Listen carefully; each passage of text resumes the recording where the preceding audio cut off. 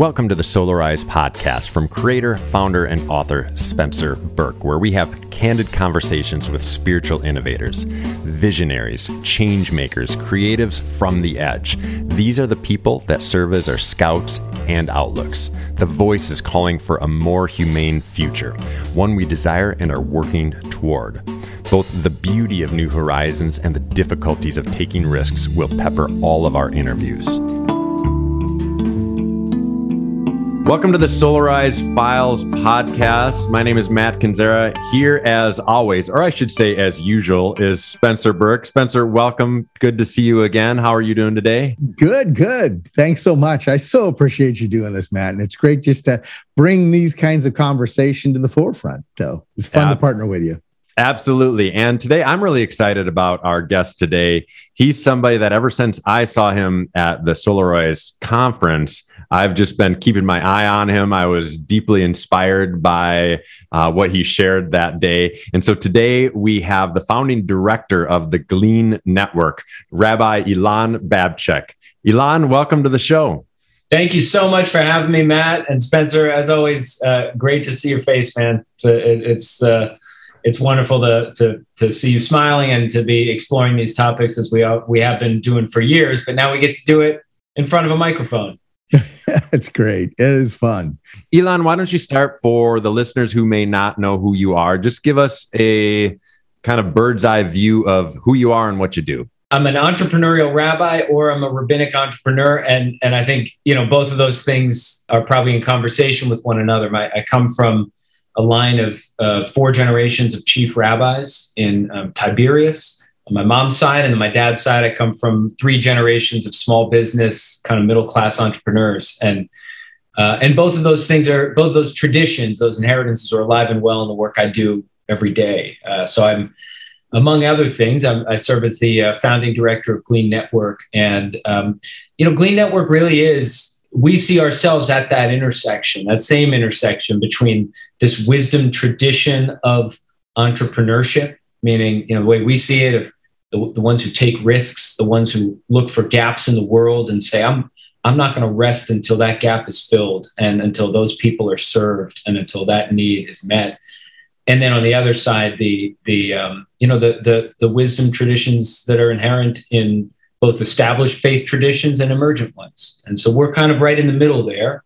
One of our projects is we have an incubator called the Start Fellowship, and that's just one of many. So we have, thankfully, we have a lot of fascinating things going on, and we've been around for 6 years. We're moving into our 7th. We kind of see it as a sabbatical opportunity to step back, take a breath, and what we always push ourselves to do is stay at the cutting edge of our own thinking, which means surrounding ourselves by incredible people like the two of you. Spencer, Ilan had referenced that you guys have known each other for a while. Share a little bit of the connection between the two of you, maybe between Solarize and the Glean Network. Yeah, so I didn't realize it's already been 7 years. It's just crazy. But we got in conversation because about 6, 7, maybe even 8 years ago, a whole kind of emerging trend had been coming up with the idea of spiritual entrepreneurship, maybe a whole new discipline.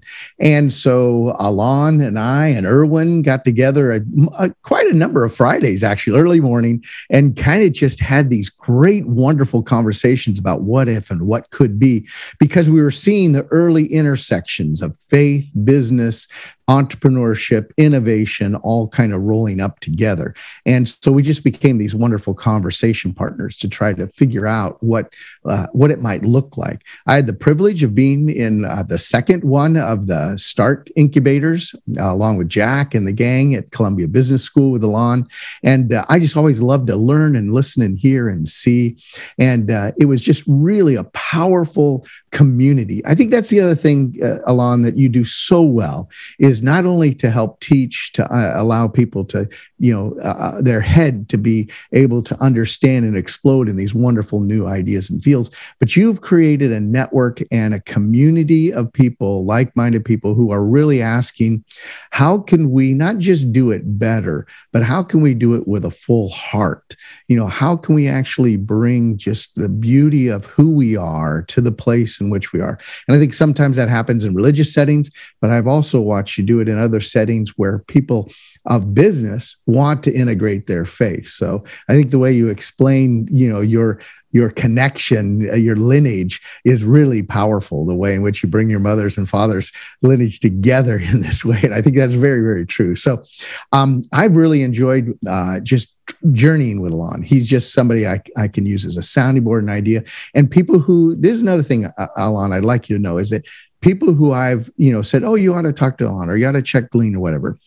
Every single person has this beautiful kind of expression after meeting you and seeing like, I just felt like he was listening to me. I felt like he would allow anything to happen. Like there is this beauty of support, love, care, and compassion that you give to almost anyone I've sent your way. And I just really respect that. And then, of course, with Solarize, it's been great to journey with you.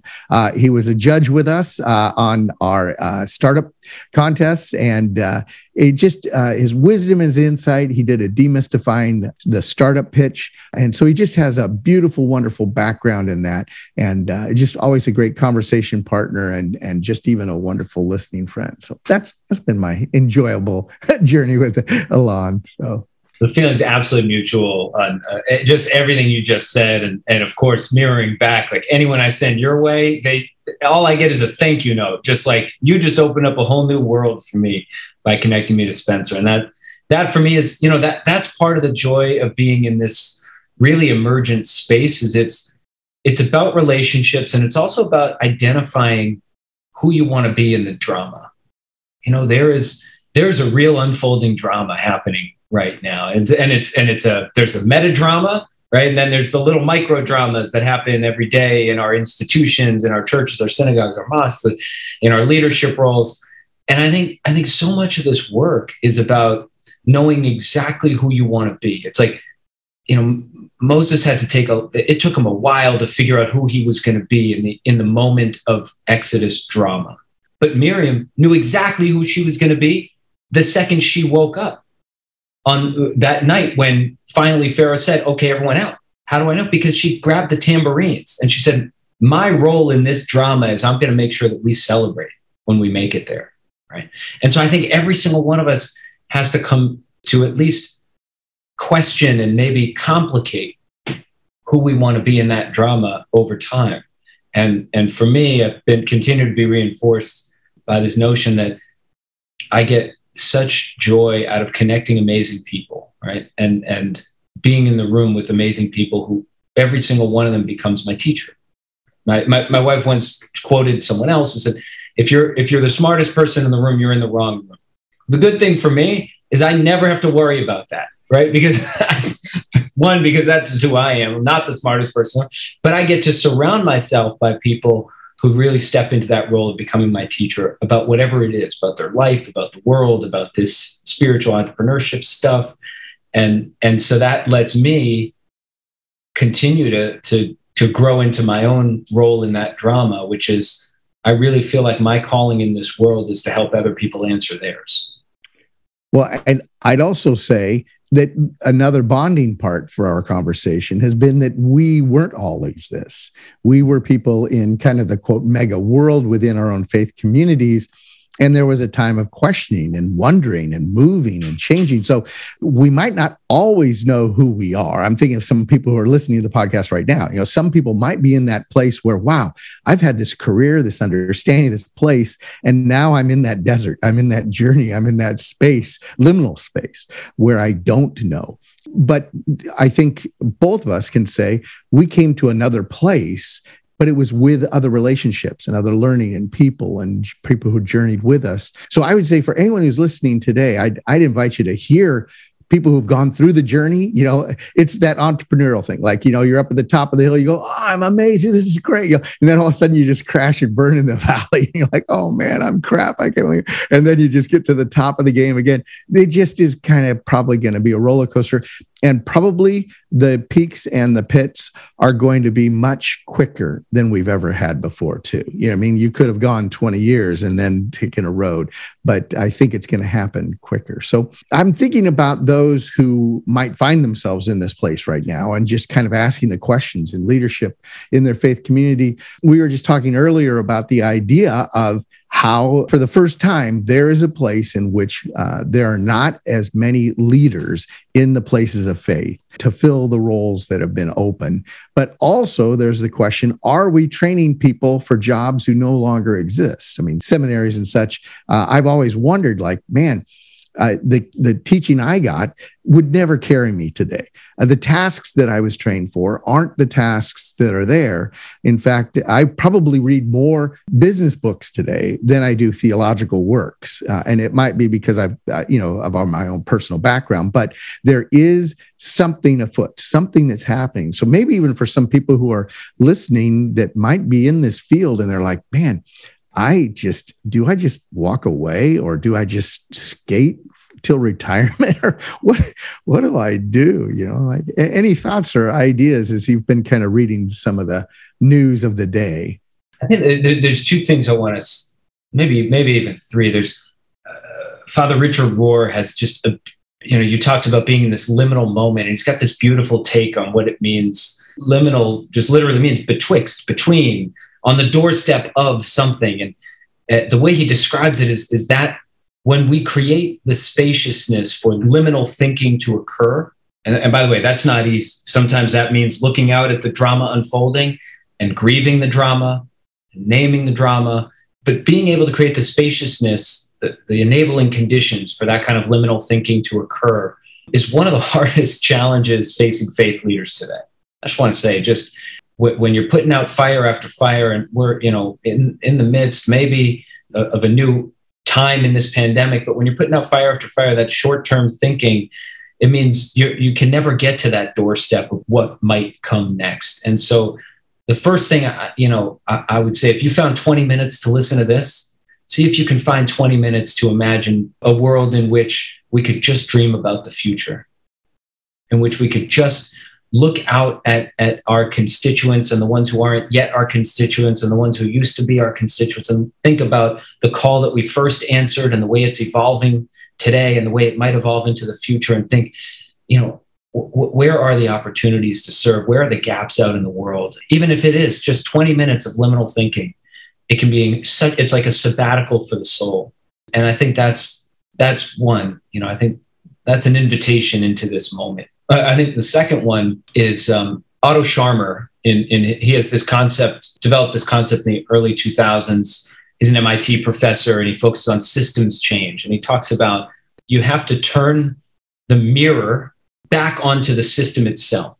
When we talk about how is it possible that seminaries are closing and churches are closing, and yet we still have a shortage of pulpit clergy, and maybe 2,000 clergy are leaving the pulpit every single month, and 10,000 churches closing every year. We have all these incredible meta trends that are part of this meta narrative, and they're all part of a system. They're all part of a system that is intricately and really, in a very complex way, interwoven. Right? Every one of those institutions and levels is in some way, shape, or form dependent upon the other. So it's like the seminaries are waiting for the denominations, and the denominations are waiting for the churches, and the churches are waiting for the people to come in and, okay, come and tell us what you want. And the people maybe they're not coming in and saying what they want, but maybe they're voting with their feet, or they're voting with their actions, or they're voting with their activism, or however it is they're showing up in the world. And so part of the work is to identify that we are actually part of that system.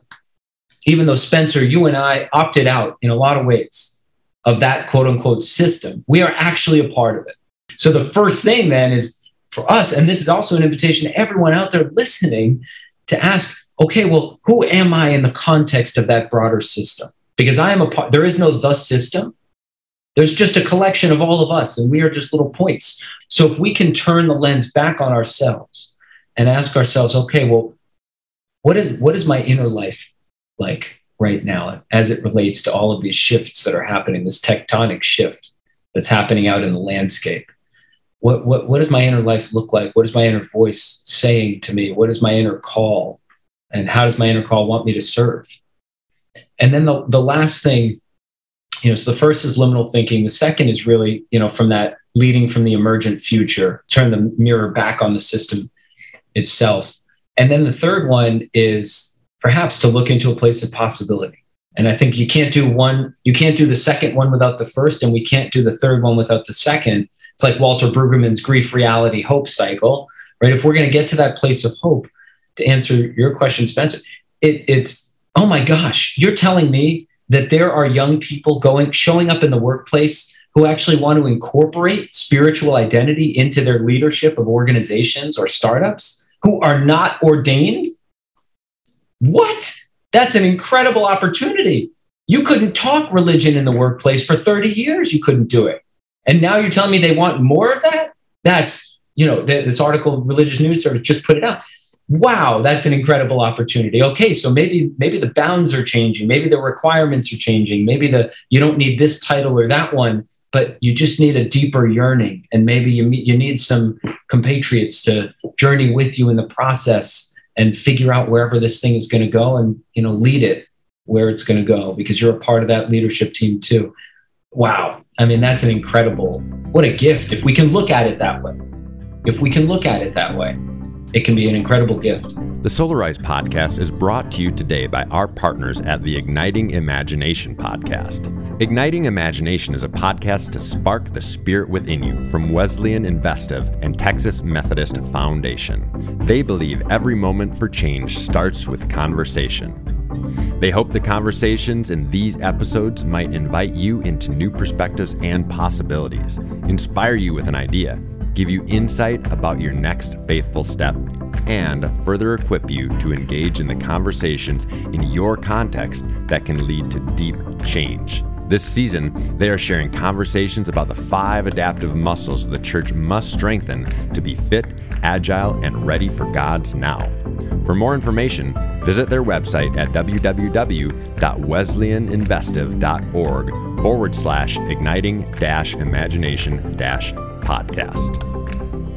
I think there is this sense of people in industry who are asking, wow, this switched and changed, and there needs to be a deeper meaning and understanding, and maybe even more humane. The theme of humane spirituality for Solarize wasn't just for people in churches or synagogues or mosques. It was really for everyone who were trying to search these ideas. And we had some startups and some people pitching ideas. And it was interesting to see how, one would come from a philosophical point of view. Another would come from a way in which we were trying to deal with race through drama and understanding. And another through an application of trying to create community.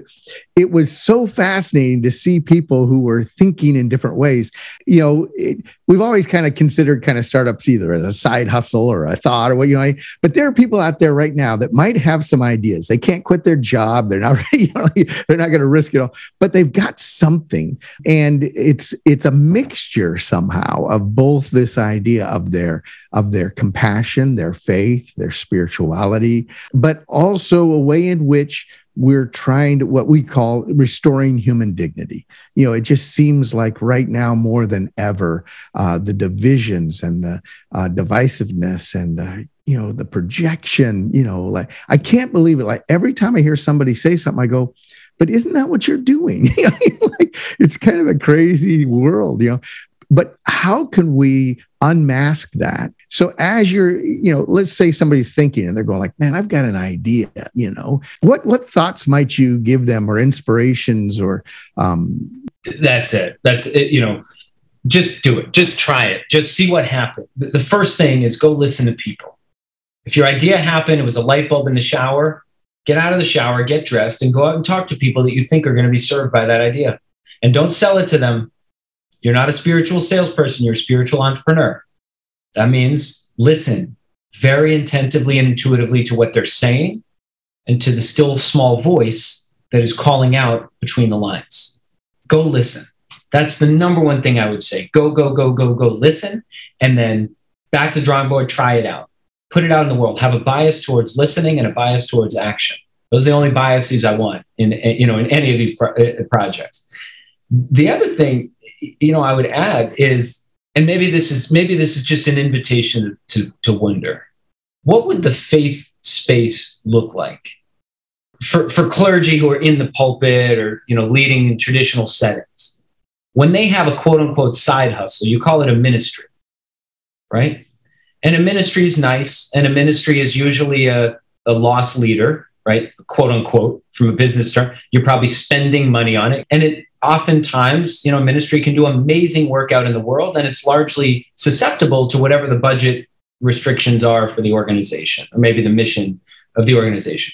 So my invitation is this: what if from here on out, we treated every ministry like it was a potential venture? And that's where the domain of religion can actually be a leader and not a follower in how we treat people. Because for the most part, the way that we in the faith world work and relate to business is we actually follow whatever the cultural cues are from a capitalist marketplace, right? And oftentimes, Spencer, echo your word, that means dehumanizing the people that we claim to serve. So what if actually in the faith world, we treated every ministry like a venture and asked ourselves, that sounds amazing.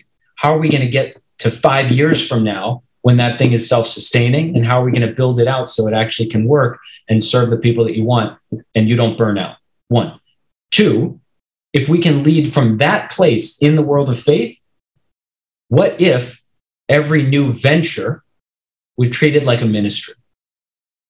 Out of Silicon Valley, out of Los Angeles, I don't care where the venture is being founded. And by the way, we have higher numbers of incorporation rates of new startups in America now than we've ever had in history. Over these last 2 years of the pandemic, everyone talks about the great resignation. We're in a startup boom. Now, most of them are going to fail, but are those people going to learn something? Maybe. And the question is there an invitation that the faith world can model, not force, but model, in which every new venture gets treated like a ministry? I like that idea. And basically, we start to have new metrics then, right? It's not all the money that comes in. It's how much are we putting into people's ideas and dreams. And I like the idea of, nobody wants to build something that nobody will use or want, right? So that listening component, the curiosity of the church and synagogues and mosques, I don't think that these are the types of words that we think of. We think in kind of ecstasy idea of wonder or idea, a spiritual experience, whatever. But what about the wonder of the world all around us? I know it is our story. All of our stories. It's a spiritual story of going and listening and trying to see how we can help the other, and incorporate and see the other. So I think that idea of bringing the beauty of the spirit of our communities to surround new ideas, to test them quickly, fail quick, minimize that risk. Be careful of our own bias. What they need is just to come and sit in our pew. No, that's not what they need. How are we listening? How are we finding ways and doing the experiments? And I like that idea. And we've talked about this before in other conversations. There's got to be a place where the spirit and the venture are in conversations where we can find it. Again, innovation doesn't have to be 100%, but what if it's 20% of our game where 20% of our church budgets, 20% of our ministry budgets, 20% of our business budgets are coming together to say, where can we work together in a different way? That would be fascinating, because I think that is the merge. If out of this disruption, this could come. And I don't think it's just all of a sudden. I think it has been emerging in the liminal space, for probably the last 10 or longer years, really. So I've got a 9-year-old, a 6-year-old, and a 2-year-old at home. And that means my wife, Lizzie, and I are constantly answering really great questions about the world. Everything from why did the dinosaurs actually die, to why can't we eat marshmallows for breakfast? Whatever the questions are. 3-year-olds, 3 and 4-year-olds ask an average of 400 questions a day. And after that, it's downhill until we get to the point of whoever we are and how many questions did you actually ask today? I don't know, right? And so when you say 20% of the budget towards innovation, 20%, I want to say at the end of every single day, when a spiritual leader or a spiritual entrepreneur sits down and reckon with their journal or with their God or with their spouse or with their loved ones, did you ask 20% questions today? Did you ask 20%? Because if you gave 100% answers today, you're in the wrong game. You're in the wrong game. religion's job was about helping us find comfort by offering some answers to the unanswerable. And really, those some answers were just, religion, I think, crafted answers to the questions that really put fear in the hearts of its followers. What happens after we die? Why is it hailing today and sunny tomorrow? Whatever the questions were, we crafted these beautiful meta-narratives that helped us understand the genesis of the world and how we show up in it. And those answers provided a real sense of safety and security in an unknowable world. And we overcorrected on answers. We're beyond scientific age. We had we know what the answers are. We're in a postmodern society right now. And yet, religion continues to train people to be the vessels of answers and projects onto our parishioners that they are empty vessels looking for answers to the questions they have. Gosh, if we can't correct that 20%, we're not having this conversation in a year, Spencer, right? The 20%. At the end of the day, did you ask 20? Was 20% of what came out of your mouth a question? Were you curious about the person who sat across? Were you curious about the person next to you on the bench when you were waiting for the subway? Were you curious? Those are the questions. I'm pretty sure one of them's got to be a question that God asks us when we get to the pearly gates. How many questions how curious were you? And then the question might be, if religion's part in the past was to answer these questions of, oh, there was an eclipse, it must have been a god, or whatever it might have been. We have such knowledge now. What if the great need at this time is to ask, how can we be more humane to the earth? How can we be more humane to each other? How can we, you look all around, and I think at least religion, spirituality, faith is the place where wars stop, because we had the creative imagination and the spirit and compassion and mercy for each other, where I think the total failure of humanity is to actually take another life, or to go into war or to conquer. So what if the real spiritual issues of today are not trying to create the answers, but are really trying to listen to each other and to create together, co-creation almost, these wonderful new ways of looking at the problems that maybe even religion created, like you said, overcorrecting a little bit.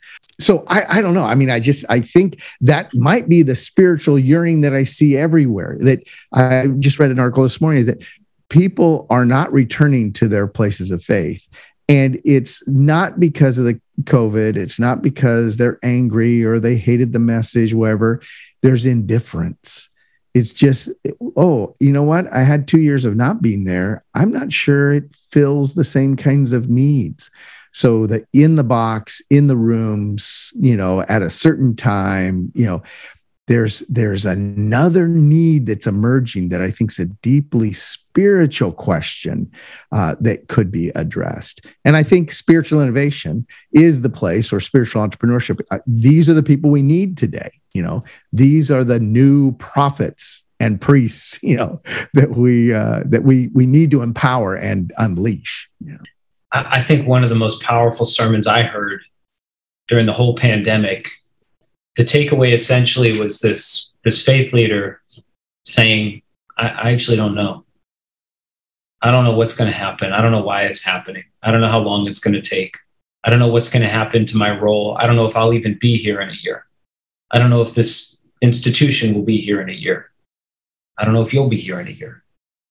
And it was so refreshing, right? Because everybody during the pandemic, whether you were a subscriber to QAnon or you were reading the CDC's every single missive about what you do or don't do, you were certain.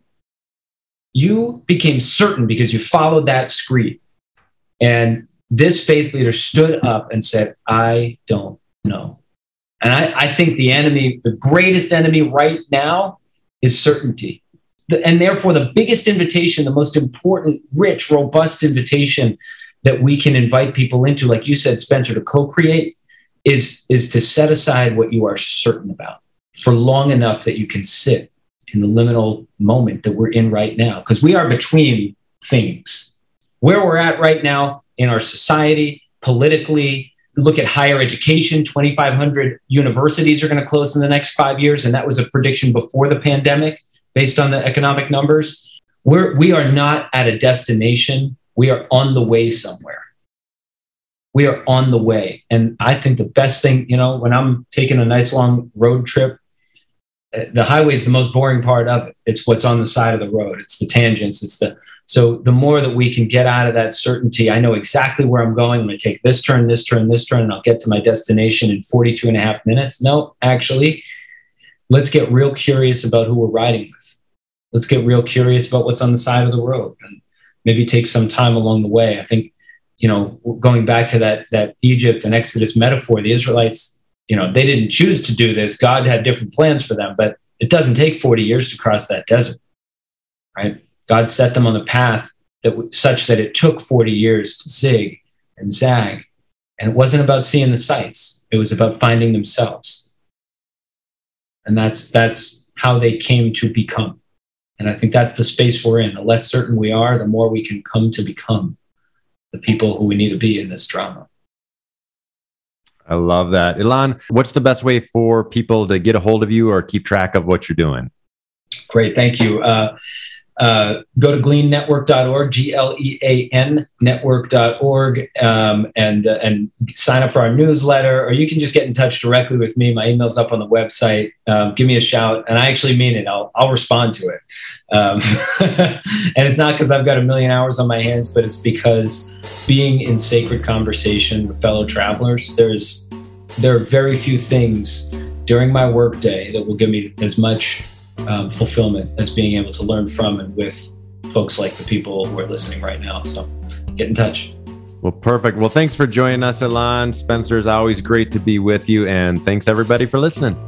Wonderful conversation. Thanks again. Thank you. What a joy. Make sure you support the Solarize podcast by subscribing to it, giving it a 5-star rating, and write a review.